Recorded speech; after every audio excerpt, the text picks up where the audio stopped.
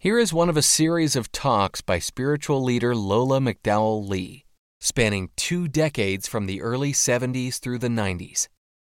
Lola was a Zen Roshi, whose Rinzai lineage included Dr. Henry Platov and renowned Zen master Shigetsu Sasaki. Lola was a religious scholar as well as an ordained Christian minister. While the talks are focused mainly on Zen and Buddhism, Lola drew on many spiritual traditions, including those of Jesus, Plato, Lao Tzu, the Hindu Vedas, Meister Eckhart, and Gurdjieff.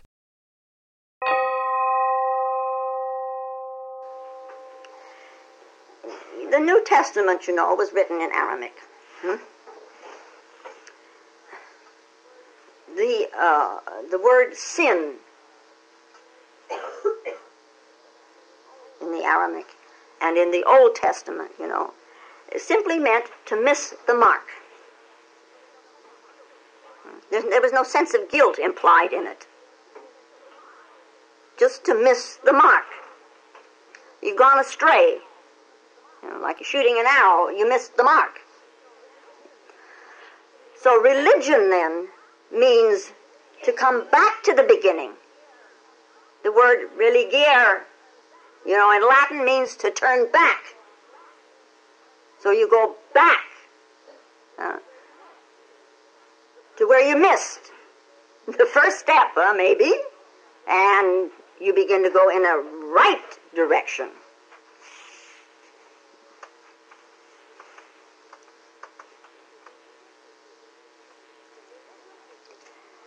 The religion is the turning back to the source. The religion is the means to finding this freedom or this kingdom or the moksha or however you want to call it. Now, politics, psychology, culture, education, they serve society. Now, people have also made of religion a social trick. True religion of the heart, Don't miss the mark. Which means be very careful of the images you hold. How you think about religion. Be cautious of what you believe. Check always to see if it's as valid as possible. That you are moving in the right direction.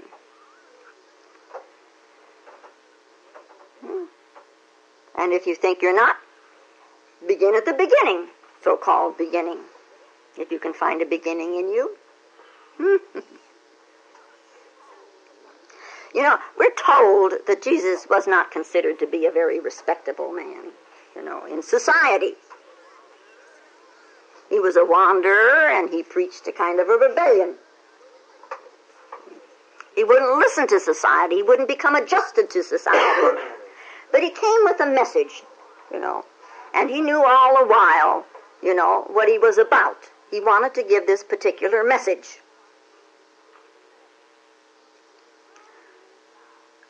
How to be in a crowd, how to be in society, and yet be free.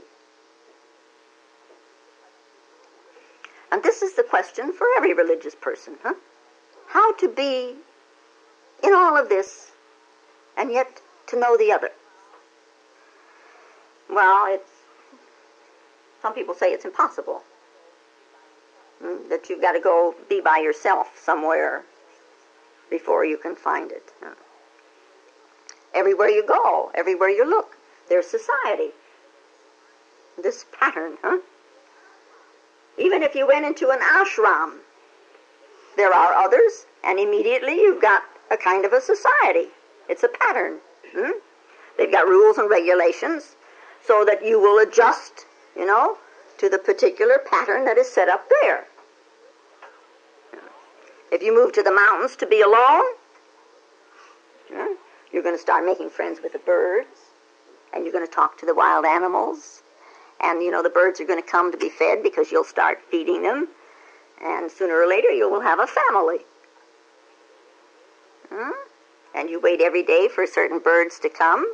They come in the morning, and you feed them. And they come again in the evening, and you feed them. And if the bird doesn't come, anxiety. What happened to the birds? That's how we are. So let's understand this. Society is not outside of you.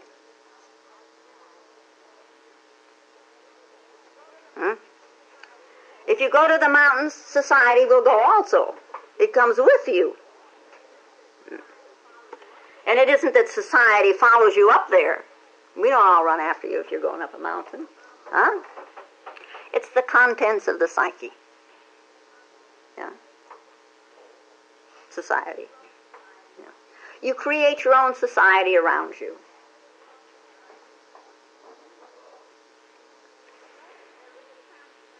Unless there is a transformation, you do not go beyond this society. You do not go beyond this crowd. You do not go beyond your own creation, the contents of the psyche. And all societies, you see, are the same. A little bit different in the pattern, a little bit different in the contents. Forms may be a little different, but the basic pattern is the same. You know, there have been a few teachers who wouldn't allow any societies to form around them. And there have even been a couple who went so far as to, the students didn't even know each other.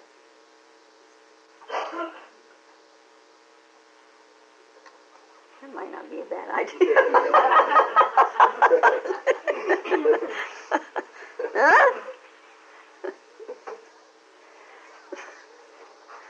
But, you know, being human beings, you know, I started out with, we have our feelings and our needs.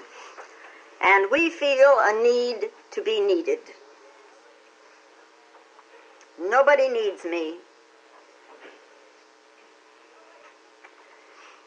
Nobody needs you. Your life suddenly becomes meaningless in a way, You feel kind of useless. If somebody needs you, that person gives you significance. That person makes you feel important. I'm needed. Yeah. I have to look after my family. That makes me important. No, in a manner of speaking, you know, you know. When no one needs you, all of a sudden you seem to shrink. When somebody needs you, you blossom out. You know, and if nobody needs me, whether I am around or whether I'm not around, it doesn't make any difference. So what am I doing here? Well, what are you doing here?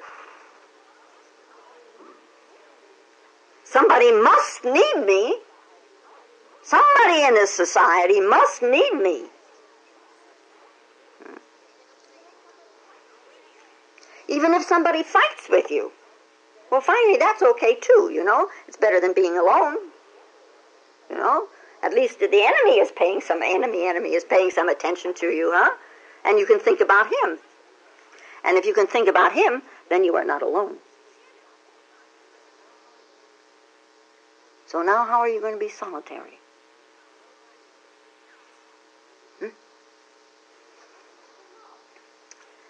And when you're in love,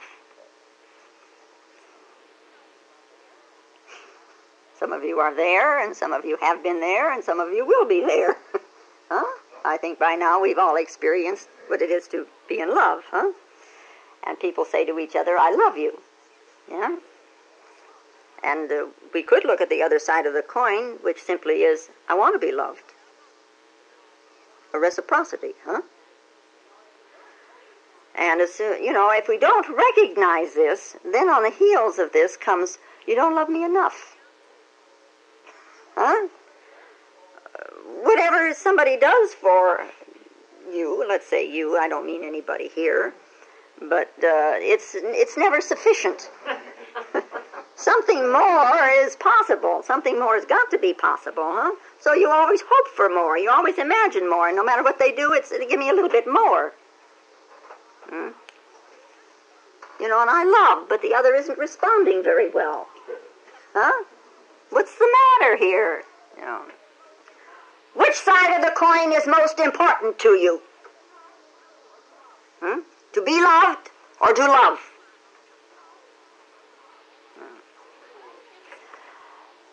Supposing now that you had gone through a transformation and you knew what it was to be a solitary. Then you can know love as something other than just a need or an urge. When you know the ground of being, you know your own roots, then you can love. And the need to be needed is gone. It's just love. It's just what it is that really has no label. But you know, our eyes go out and our ears go out and our senses all go out, our smelling goes out, you know, and we look at each other and we listen to the other. Who reaches to himself in that? Always to the other. What about what's in here? You go past the contents of the psyche. You know, in the Greek language, they have several words for the word love. You know, they have the word eros, which we have also adopted. It's a physical kind of a love. So it includes sex. That's eros. Nothing wrong with it, huh? And then there is philios, which is a brotherly kind of a love. So we have the city of Philadelphia, huh? The city of brotherly love, philios, huh? And then there is the word agape, which is called by some the compassion. Or we could say too, you know, in St. Paul, faith, hope, and charity. You know, they had agape in there and didn't know what to do with it.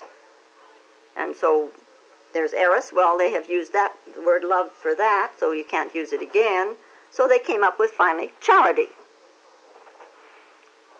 Faith, hope, and compassion. Huh? And this compassion, this charity, is a state of consciousness. Huh? It's not something you're just projecting out of the psyche.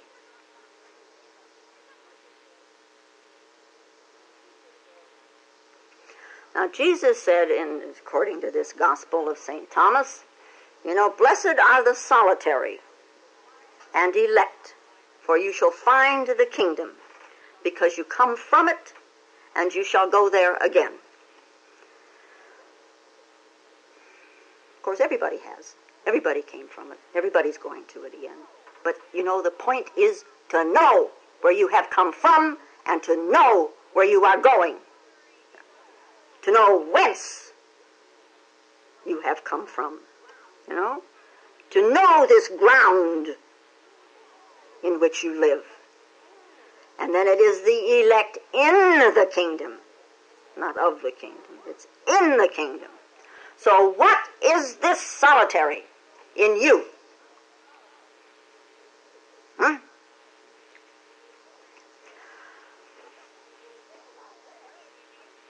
Well, it's sitting right there. Why don't you look at it? Huh? It's not missing from you.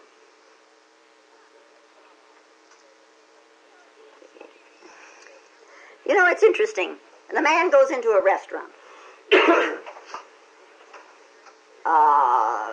Or he goes into a waiting room. Or he goes into, you know, he walks in a hotel or a restaurant, you know, whatever. This goes for women, too. After all, they're equal. Keep that in there. Huh? Comes the eye-searching thing. The eye-meeting, huh? Yeah. And then once in a while, somebody looks twice. You know, a couple of times, you know. Huh? It's an invitation. Once, that's nothing but, The looking twice, you know, the wanting to be appreciated, the wanting to be looked at, what are called today womanizers. And they know this very well, this trick, you know. They've known it for centuries. Yeah. A little hint. Huh? Whenever the other looks at you with his eye searching, you know, and more than once, what happens? You become important. In that moment, you're unique. So it gives you a kind of a radiance. It gives you a kind of a vitality. And you say to yourself, oh, I could have a relationship with that one. He's so great.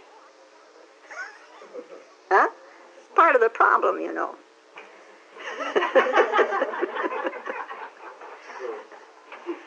Yeah. But, then, so this I meeting becomes a little more and a little more and a little more, and so the same man and woman, they look at each other every day, every day, every day, every day. What new meaning do you get from the same eyes? So, for some men and women, we have the word Don Juan, but there must be a word for that for women because they do the same thing, They move from one to the other, to the other, to the other. It's not a sexual need. It's an ego need.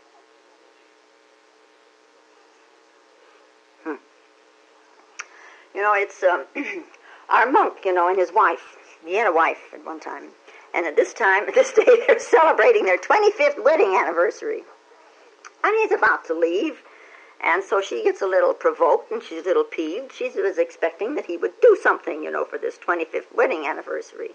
And he's just doing things in a very routine manner. So finally, she can't stand it any longer, and she says, Monk, have you forgotten what day this is? And he says, no, I know what day it is. Then do something unusual. And the monk thought for a moment and said, well, yeah, okay, how about 2 minutes of silence?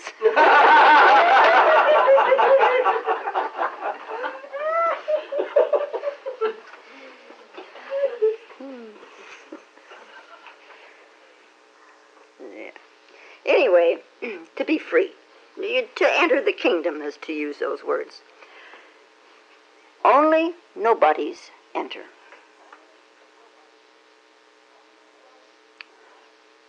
Only those who have attained the solitary. Only those whose boats are empty. Who have come to understand through experience that their ego needs are not so important. That through a very diligent perseverance, they have penetrated themselves to the solitary, to the alone. It's right there. So who is a solitary? We also find in the Bible a little phrase that another teacher used to use frequently.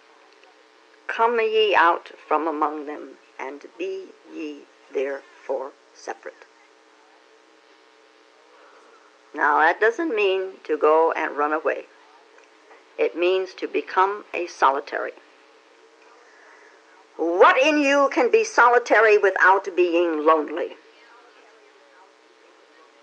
Have you glimpsed it? Some of you have. It is a very special kind of solitariness. It's like as if you stand and you look at a garden, and you look at the trees in the garden, and suddenly there is this solitary that is looking, that is observing, and the whole world is transformed. And this state is the solitary, then, of the elect.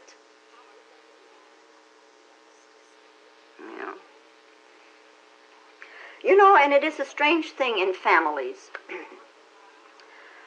They go along for a while, and all of a sudden, one member of the family begins to show some signs of going toward a religion. If the husband, let us say, starts moving in a direction, I'm going to learn how to meditate. The wife is very disturbed. And if the wife starts running off after a different religion, rather serious, where she can also learn to meditate, the husband feels very disturbed. Why?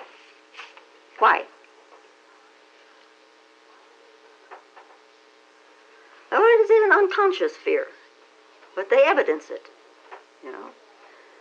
they will say, well, if they go into the religion, it will break up our marriage.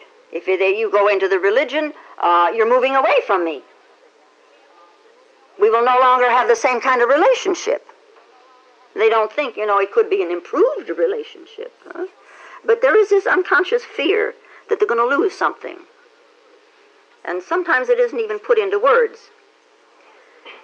But they do know somehow within them that should that solitary rise, when that solitary rises, that other one, that husband or that wife, will no longer need me. Then what shall I do? So I mustn't let him or her get into this thing. The solitary is sufficient unto itself. It doesn't have a need. A solitary can sit under a tree and become totally awakened.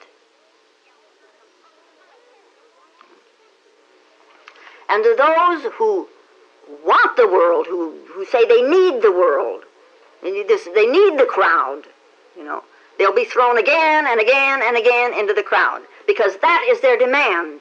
That is their desire. Let's also realize that what you are right this minute is the fulfillment of your past desires. Don't blame it on the world. You are what you have been wanting. And of course, at this moment, you are what you have been wanting, but immediately you want something different. Huh? Well, are you happy where you are? Think before you desire something. There is the possibility that it will be fulfilled. So you begin to, if you desire with full awareness. Try it. Yeah? Sometime or another, what you want will come to pass.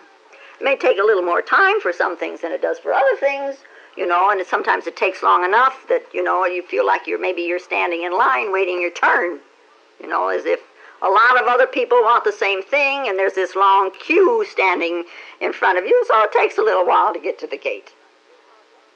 But if it's to the gate that you want, it'll come. Before you desire, think. Before you demand something, think. Now, the solitary. What in all of this world does it demand? What has it chosen as a desire?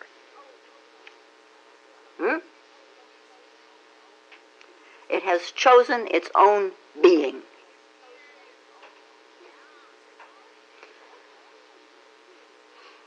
When you choose such a thing as to know your own being, you have chosen also the being of the whole universe. Because your beingness and the beingness of the universe are not two. Huh? When you choose being, you choose God as it is and not your image of it. Huh? And when you choose God, God chooses you, and there is the elect. Beingness is a unity, it's a wholeness, it's a freedom. And the beginning and the end are nowhere. Alpha and Omega are one. A solitary isn't like a nice horizontal line going from here to there. A line has a beginning and an end. And it never meets beginning and end. In Egypt and in the Orient, they had this symbol, of the snake biting its own tail. That's a symbol of rebirth. You have come to the beginningless beginning and the endless end. You have reached from whence you have come. And having reached from whence you have come, you now know where you are going. It's like the disciples asked Jesus, will you tell us, please, what is the end? What's the end going to be like? And he says, do you know the beginning that you worry about an end? The beginning is what's important. The beginningless beginning. Huh? And he said, from whence have you originated? From whence have you originated? It's the Zen koan. Before your mother and father, what was your original face? From whence have you originated? The light originated in itself.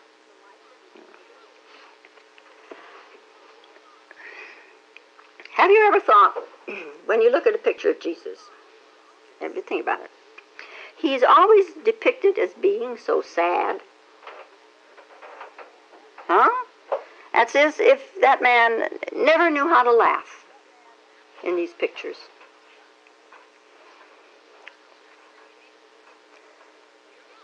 Jack has a joke about that. I won't tell that. Anyway, but this man, knowing, the knowing without the thinking, knowing, which we call the noetic power, the noesis, knowing. He must have been laughter. He must have been humor. Whether we heard it or not, that's not the point.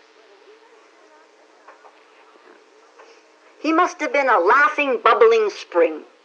He said, I give you living water. But what have we done with it, Our pictures of him.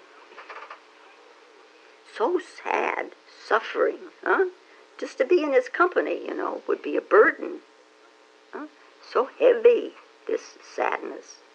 How would you like to spend 24 hours with that man? With that heaviness? All alone. So a lot of people say, no. Sunday morning in a bright sunshine in church, that's enough. But how about if you could see him as he really is? Not the man, but the Christ. And the cross is the symbol of Christianity. And Jesus was crucified on a cross. And so the cross was chosen as the symbol for Christianity. It's a symbol. The suffering. And we have suffered so much in all these past years that we no longer can believe in a laughing Jesus. And he was a tough man too, He took a whip when necessary. He was not a namby-pamby. But, today the suffering Jesus is what is now familiar to us. Did we do this because it makes him like us? We're suffering, We understand suffering. We understand the language of sadness. Life we don't understand. This bubbling, tremendous spring of life. The laughter. The dancingness of it. And a cross has two lines. There's simple lines, One is horizontal to the earth, and the other is vertical to the earth, and then they meet at a point. Now, the horizontal line depicts time. The past, present, and future. ABC, moving backwards and forwards and forwards and backwards. Society lives in a line. Where's it going?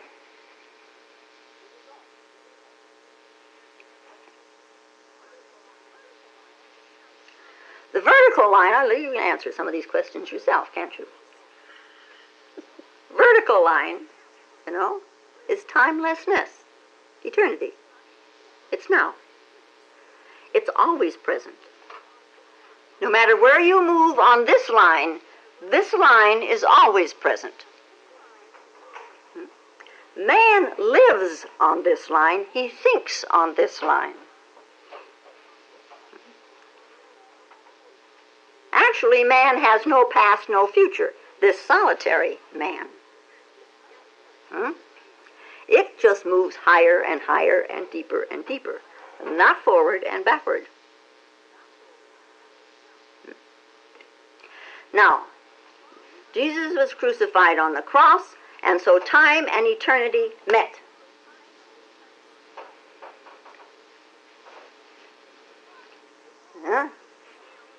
The moment where Jesus dies is now. Now. If the ego, whatever your name is, you die now, there is an immediate rebirth. Time disappears, and there is the eternal. I mean, you're certainly not going to be cast out into space somewhere and lost, So this cross of Christianity is a symbol of time and eternity meeting. The point of death is the point of birth. When you disappear from the time world, you are immediately in eternity.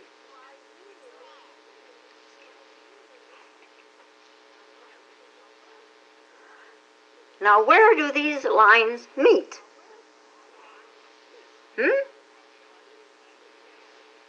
do these lines meet? Now! Every moment, now! You are always facing eternity. Why don't you look at it? Now!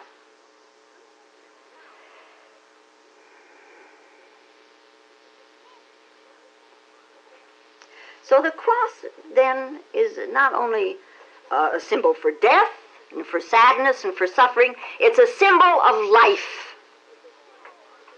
But it's a symbol of life everlasting, the eternal life, the life of freedom. And it's laughter, and it's singing, and it's dancing. It's a happy spring day. Not a dark, gloomy day, Why do people always just choose one side of it, one aspect?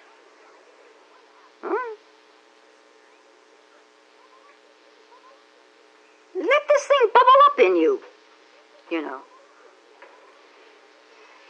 maybe when Jesus was alive, people weren't comfortable around him. He must have had a tremendous amount of power,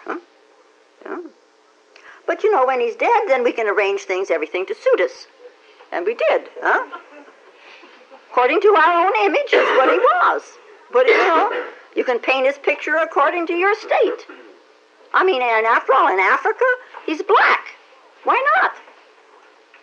That's their state. And if Korea is getting, who was telling me about this tremendous church in Egypt? Were you? In Korea. 200,000 members? I wonder how they're going to paint him. You can think of him any way you want him to be. And in so doing, he has become nothing but your representative. He represents your ego. He represents your psyche, And that's the cart before the horse. You are supposed to be his representative. And you can do that if you know the solitary. You are the representative of light, out of which you came and into which you will return. Why are you not representing it? You could at least practice that, couldn't you? If they ask you, what is the sign of the Father? And they will ask, they'll ask you all kinds of things. You've been going there for a while. Have you become enlightened? Have you become transformed? What is the sign? Give us a sign. Have you come to know the Father?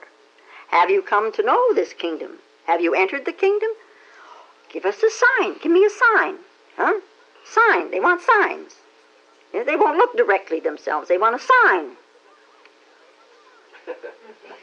Signs, Let us see the signs. Well, what is the sign of the Father? Jesus says, say to them, it is a movement and a rest. So great. It's just so tremendous to say something like that. Huh? What does he mean? The sign of the Father is a movement and a rest.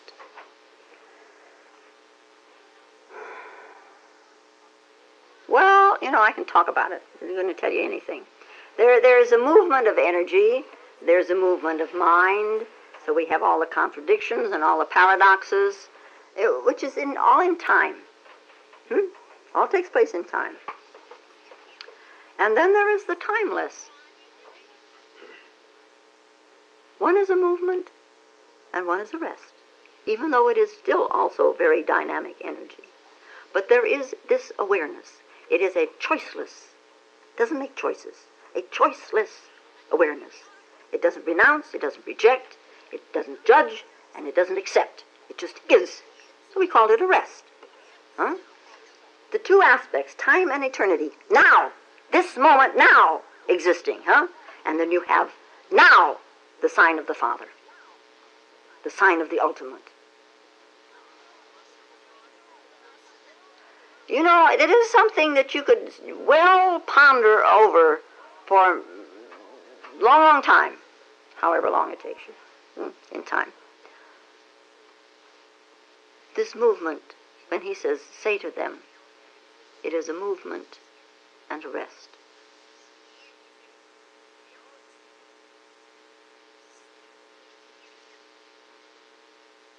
It is a movement and a rest. At the same time, same moment, it is a movement and a rest.